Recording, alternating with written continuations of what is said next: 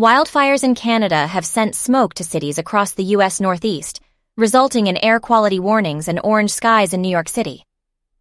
Google has advised its office workers in NYC to work from home and issued similar advisories to other cities.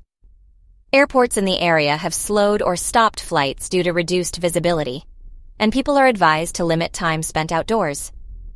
India's Reserve Bank of India, RBI, has set a goal of achieving net zero emissions by 2070 in its Currency and Finance Report for 2022 to 23. JP Morgan's top strategist, Marko Kolanovic, has warned of a potential pullback in tech stocks, which have entered bubble territory this year.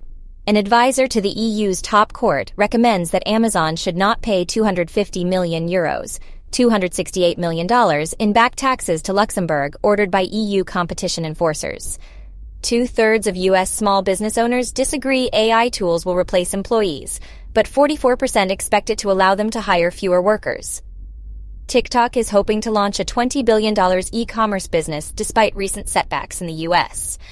Florida Governor Ron DeSantis has presided over an economic surge in the state, leading to a 31% budget increase and double the growth of other states, but the majority of jobs are in hospitality, healthcare, and retail. Comment with your favorite news.